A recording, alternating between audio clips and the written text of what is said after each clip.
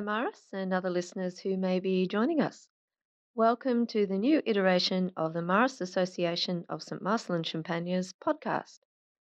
I'm Tracy Dublay from the membership team, and today I'm very excited to present the first of our series of readings from the Association's Christlife publication. We won't always be able to share every article or reflection, but we'll do our best. To read the full edition and to watch the Meet a Marist video from Tanya Kozlowski, go to the association website maristassociation.org.au and go to the News menu tab or scroll down the homepage to the latest news. This is the April 2023 edition, and I'd really like to thank the people who generously agreed to read their own contributions. They'll let you know who they are as they begin each reading. And before we do begin, a reminder to all members of the association to please get in touch if you change your workplace or school and would like to either stay in your local group or join in with another one. And if you have a new email address, please email marist.association@marist.org.au so we can update your details and keep you connected. So, events. A reminder that we have the 2023 Marian Lecture coming up on the 16th of May, featuring moral theologian and ethicist Dr. Mida Volpe. Not sure if I've got that right. To register, go to the association website and click on the little announcement bar at the very top of the homepage. Okay then, peeps, grab a cuppa, settle into your seats, and let's go.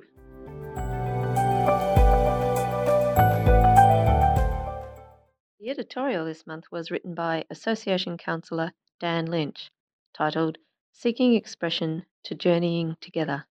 Thanks, Dan. He is not here, for he is risen, as he said he would. Matthew 28:6. On Thursday, 13 April 2023, in the days immediately following our journey of the Easter Triduum, the Oceania response to Enlarge the Space of Your Tent, the working document for the continental stage of the Synod of Bishops for a Synodal Church, was released. The Oceania discernment on the working document was drafted by a writing and discernment group which systematised reports from the 4 bishops' conferences and the local Eastern Catholic churches of Oceania. To date, the journey of the Global Synod has involved millions of people around the world in a consultative process around the question, how does this journeying together, which takes place today on different levels, from the local level to the universal one, allow the Church to proclaim the gospel in accordance with the mission entrusted to her, and what steps does the Spirit invite us to take in order to grow as a synodal church? In these days of Easter, I was struck by the words we heard from Matthew's Gospel at the Easter Vigil on Holy Saturday. He is not here, for he is risen, as he said he would. As I considered what the journey of synodality, a defining emphasis and hope of Pope Francis for the Church, might mean for us as a Marist Association as we seek to give concrete expression to journeying together on mission in a synodal way with young people to make Jesus Christ known and loved. The following themes from the Oceania discernment provide a further invitation to prayerfully discern the rich offering that the Marist Association continues to make on the synodal journey we have been called to by Pope Francis. Mission. Unsurprisingly, the Oceania response identified mission as a key priority. As a Marist Association, how might we be called to give witness to or deepen our existing commitment to a number of the following priorities which found resonance across the discernment taken in Oceania? Finding ways of more effectively engaging the whole people of God in their baptismal invitation to participate in God's mission. Making a transition from a maintenance to a mission-focused church. Inviting and encouraging all Catholics to accept their baptismal call to evangelise and proclaim God's love in unity with others. Formation. As an association, we've continued to be identified and known for the emphasis and wide-ranging reach, resonance and impact of our formation programs. It is no wonder that the Oceania discernment identified formation as essential, with a particular emphasis on assisting the baptised to participate in a synodal church as courageous missionary disciples, ensuring that formation addresses the reality of people's lives by offering insights into Scripture, church teaching, and Catholic social teaching, prioritising formation resources for ecological conversion and specific resources for the formation of young people, ensuring that there is an adequate emphasis on formation for lay leaders. As a Marist Association, we are uniquely placed with respect to our ability to continue to make active and proactive contributions to the hopes, yearnings, and aspirations of the voices from our part of the world to the ongoing need for formation as we walk this journey in synodality. Young people. With great interest, and with my own background in ministry to young people in Catholic education, I was drawn to the following observations which were offered in the Oceania response with respect to young people. Specifically, the Oceania discernment highlights listening and investigating how the faith needs of young people could be met and how youth could be better formed and provided with platforms that allowed them to utilise their skills and passions in a language they can understand. Accompanying young people in discerning the gifts and talents that they can offer for the growth of the church. An increased focus on a union of family, parish and school to work together to enrich the Catholicity within Catholic schools. Each of the above speaks deeply to the living tradition of Marist spirituality and its expression in the form of our Marian presence and attentiveness to the needs of young people, particularly the vulnerable and those displaced on the margins of society. Indeed, the Oceania discernment offers an encouraging reminder of the unique place within the life of the Church that we continue to recommit ourselves to anew as we place young people at the centre of our efforts. Marist witnesses accompanying each other on the path of synodality. He is not here, for he is risen as he said he would. As we continue to respond to the question posed by the Global Synod, what steps does the Spirit invite us to take in order to grow as a synodal church? May we, as Marist of Champagne, called to give unique expression and witness to an evolving paradigm of synodality in both the Church and the Marist Association, continue to commit ourselves to the aspiration of making Jesus Christ known and loved in our own time and place, as people known for their Easter joy. Hi, I'm Brother Robert O'Connor, Bob O'Connor, from one of the brothers' communities at Randwick in the eastern suburbs of Sydney. Previously, I was in the community at the Hermitage, our retreat house at Biddegong. And this is the Miriam of Nazareth reflection from the April 2023 Christlife.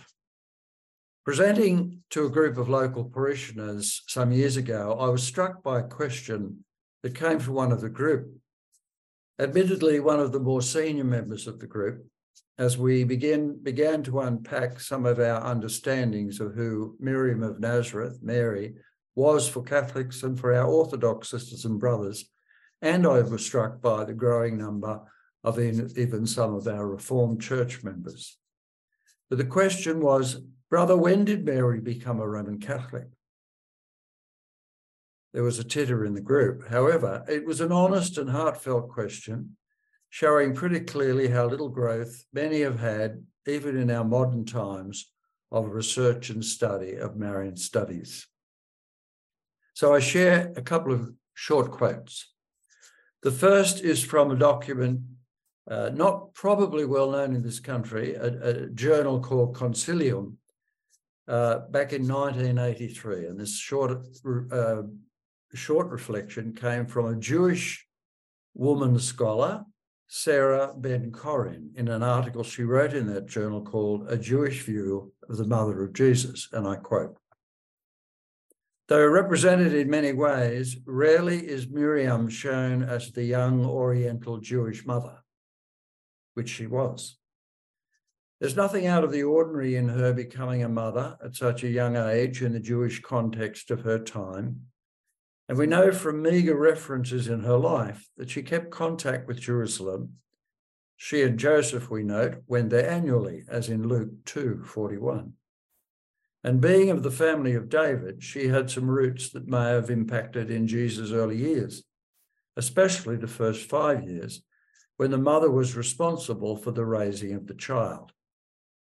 Thereafter, Joseph, the husband, would have had considerable input into raising Jesus and teaching him, unquote. The second quote I'd like to share with you is from a renowned Marian scholar, an American sister, Elizabeth Johnson, who's written extensively on Mary. And in this article called The Many Faces of Mary, she writes, "The question for us arises as to how to relate to her, that is, to live her way. Or as one of the early Marists, Jean-Claude Collin, the founder of the Marist Fathers, used to say, to think, to feel, to judge and act as Mary did."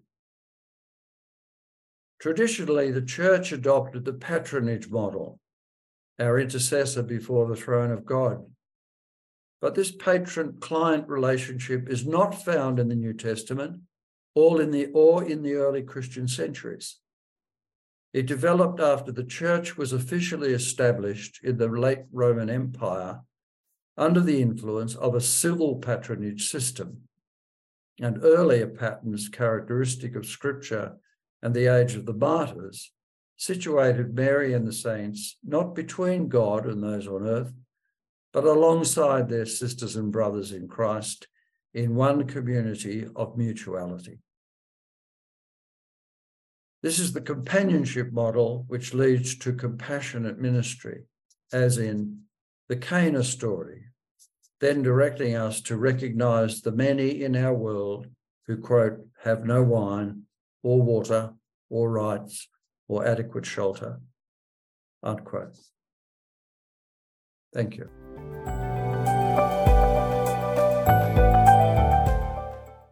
Hello, it's Pat O'Reilly here, Director of Mission and Identity at Marist 180.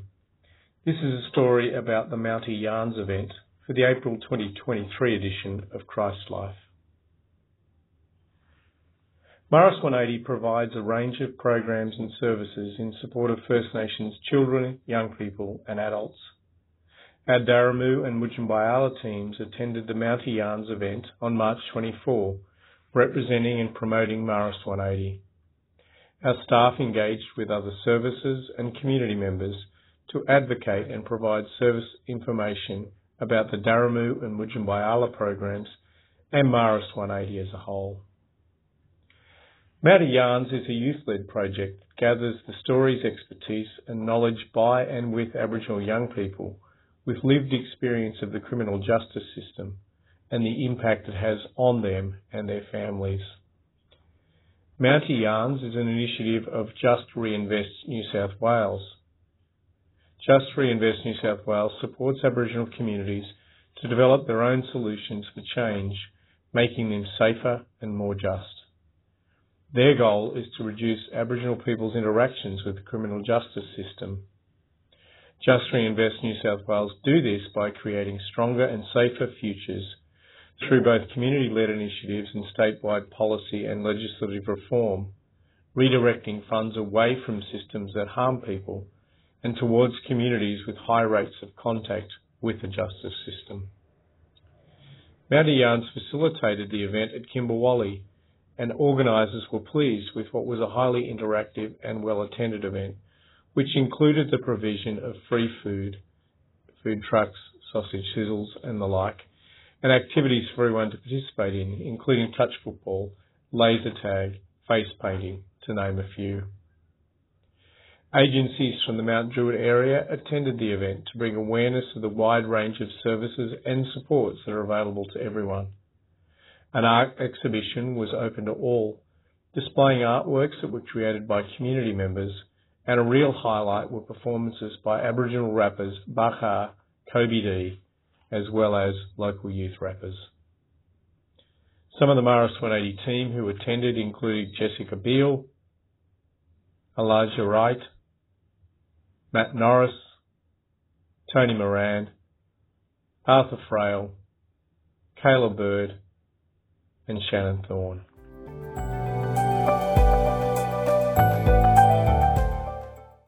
Hi, I'm Nathan Ahearne. I'm a member of the Marist Mission and Life Formation team, and this is a reflection I've written for the April 2023 edition of Christlife.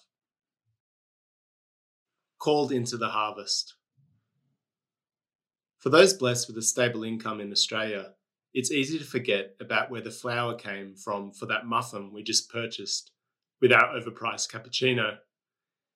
In a globalised supply chain, we've seen what can happen when part of the process breaks down, as it did recently in war-torn Ukraine.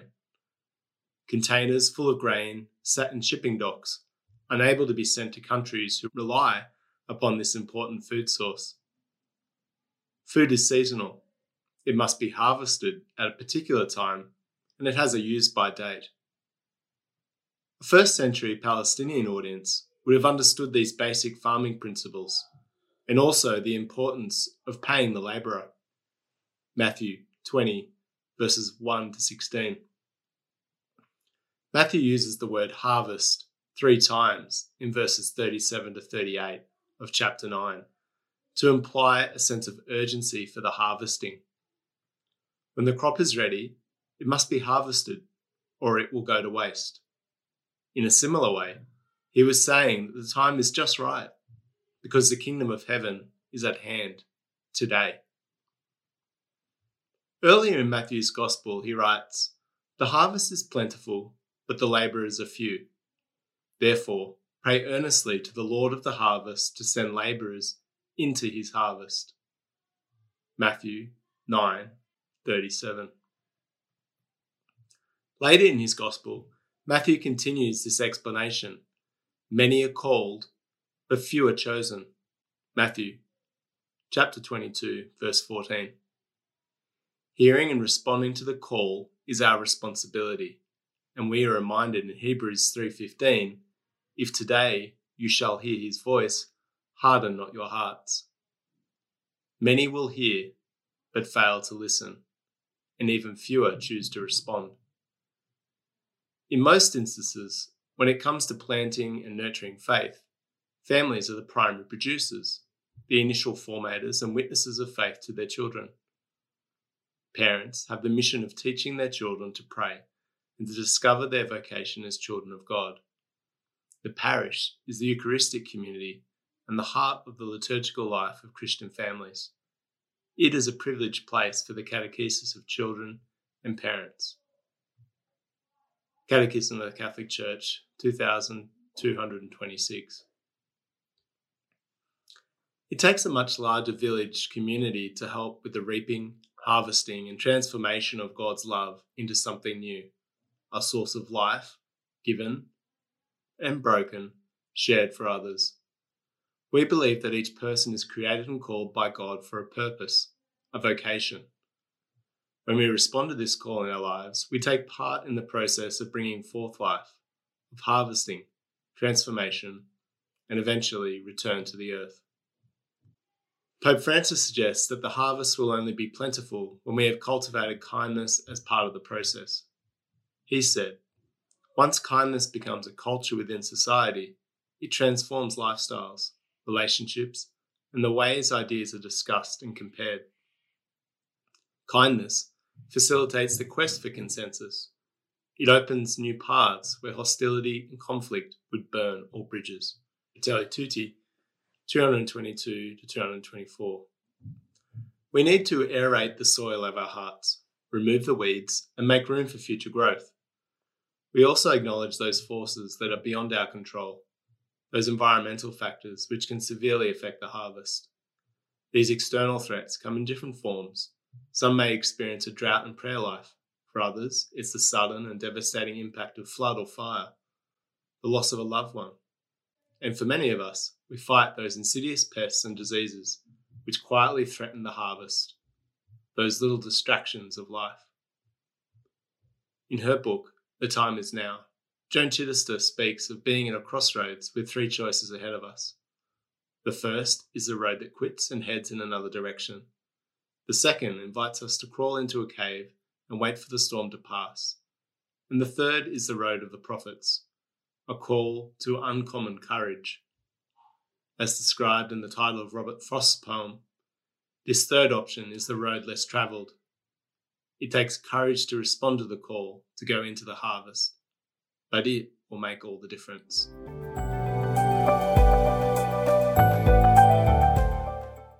Hi there, my name is Milika Nation and I'm the Communications and Engagement Officer at Australian Marist Solidarity here in Brisbane. Today's spotlight is on St. Joseph's College, Mabiri in Bougainville. St. Joseph's Mabiri and the Marist brothers actually share a very long history, with the original college first established in the village of Rigu in 1949 by Marist brothers who had been in Bougainville since 1941. During the Bougainville conflict, also known as the Crisis, which occurred between 1988 and 1999, it was estimated that 10,000 to 15,000 deaths were a result of the crisis. The original St. Joseph's School in Rigu was burnt to the ground along with most buildings on the island. While many brothers chose to remain in Bougainville during the first years of the conflict, the region actually became increasingly unstable and therefore they were made to evacuate to the Solomon Islands through the naval blockade imposed by the Papua New Guinea government. Steadfast in their mission to support education in Bougainville, the Marist brothers returned towards the end of the conflict in 1999 and rebuilt St. Joseph's College in the village of Mabiri. The new school was purposely developed to educate ex-combatants and other young men of the crisis generation, many of whom over the years of the crisis had their learning come to a complete halt. Marist brothers were at the forefront of peace and reconciliation efforts in the area, pioneered by Brother Pat Howley, who facilitated reconciliation through restorative justice practices due to the collapse of the Western court system. Today, St. Joseph's College is a legally registered education institute with the Department of Education in PNG, the Division of Education in Bougainville, and the Catholic Education Agency. The school offers access to kindergarten, elementary, and primary school to 264 boys and girls, and lower secondary and vocational education to a further 393 boys and young men. This is a total school enrollment of 657 students, including boarders. Over the past year, AMS and St. Joseph's have worked closely together to prepare St. Joseph's to welcome in its first Year 11 students in 2024. Thanks to the contribution of Australian Marist, we've been able to complete a new dormitory and classroom building, and work is underway building teacher housing, ensuring the computer classes have strong solar power, and installing hydration stations around the school to increase student access to clean water. Tok Pisin is the local dialect in Bougainville and is classified as an official language of Papua New Guinea. It is derived from English, German, Malay, and other local languages within PNG. Use the translation below to recite the Lord's Prayer in Tok Pisin. The following video can assist you with your pronunciation. Papa blong mi pala ogeta, you stop long heaven. Only something named long you I come up. Make him kingdom blong you I come up. Make him all haram tok lo you lo ground. Olsem all I behind him you long heaven. Today, give him me pela kakai inap long today. Napo give him wrong blong mi pela. Olsem mi pela I give him all nar pela man mere I make him wrong long mi pela. Sambai long mi pela long time long tren. Na rausim all get something no good long mi pela. Amen. AMS is proud to be supporting our program partners as they continue to provide opportunities in education and skills training to young people who are in need. Together with your donations, AMS and our program partners can provide support for those who would often be denied their right to an education. As Marists, we are called to stand in solidarity with our brothers and sisters in the Asia Pacific. There is a unique destiny for each person. Each one of us has something to do here that can't be done by no one else. Ronald Royal Heiser, OMI, to be born is to be chosen. Your support means that young people can pursue a life of dignity and prospects. When you give to AMS, your donations support programs that transform the lives of vulnerable young people. See our website for details of workplace giving, one-off and monthly donations, and giving through wills and bequests.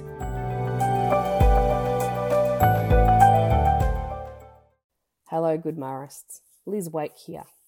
I'm a member of the Marist Association and Program Coordinator for the Exodus community here in Melbourne.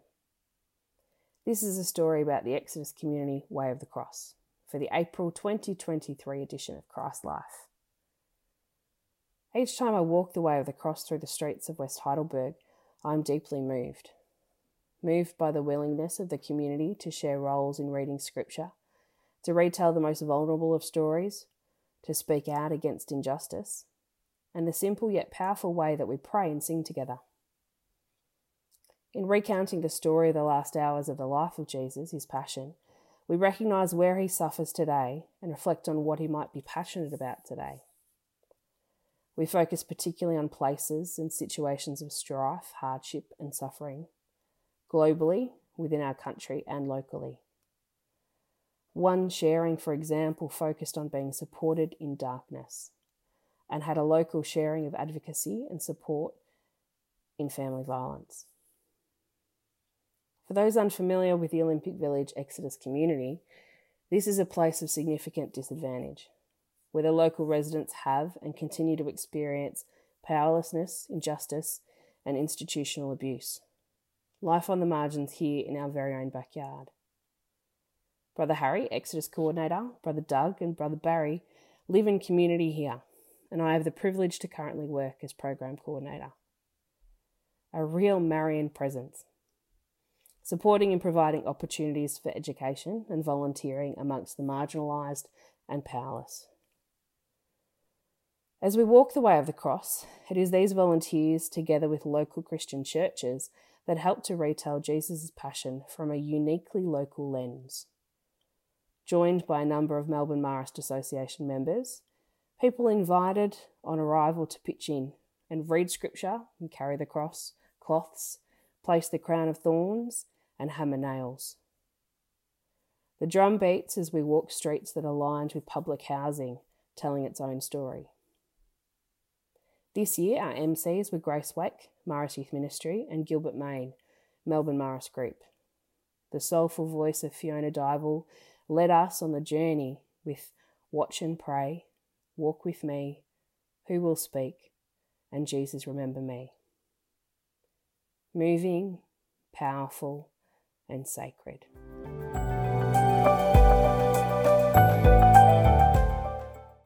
Wow, what an amazing edition. And how fantastic to have all those different voices with their different personalities reading those stories and reflections for us. I really hope you enjoyed this podcast. Blessings to you all. Have a great day. And we'll be back for the Christlife May edition. St. Marcelin Champagne, pray for us. And may we always remember to pray for one another. Bye for now.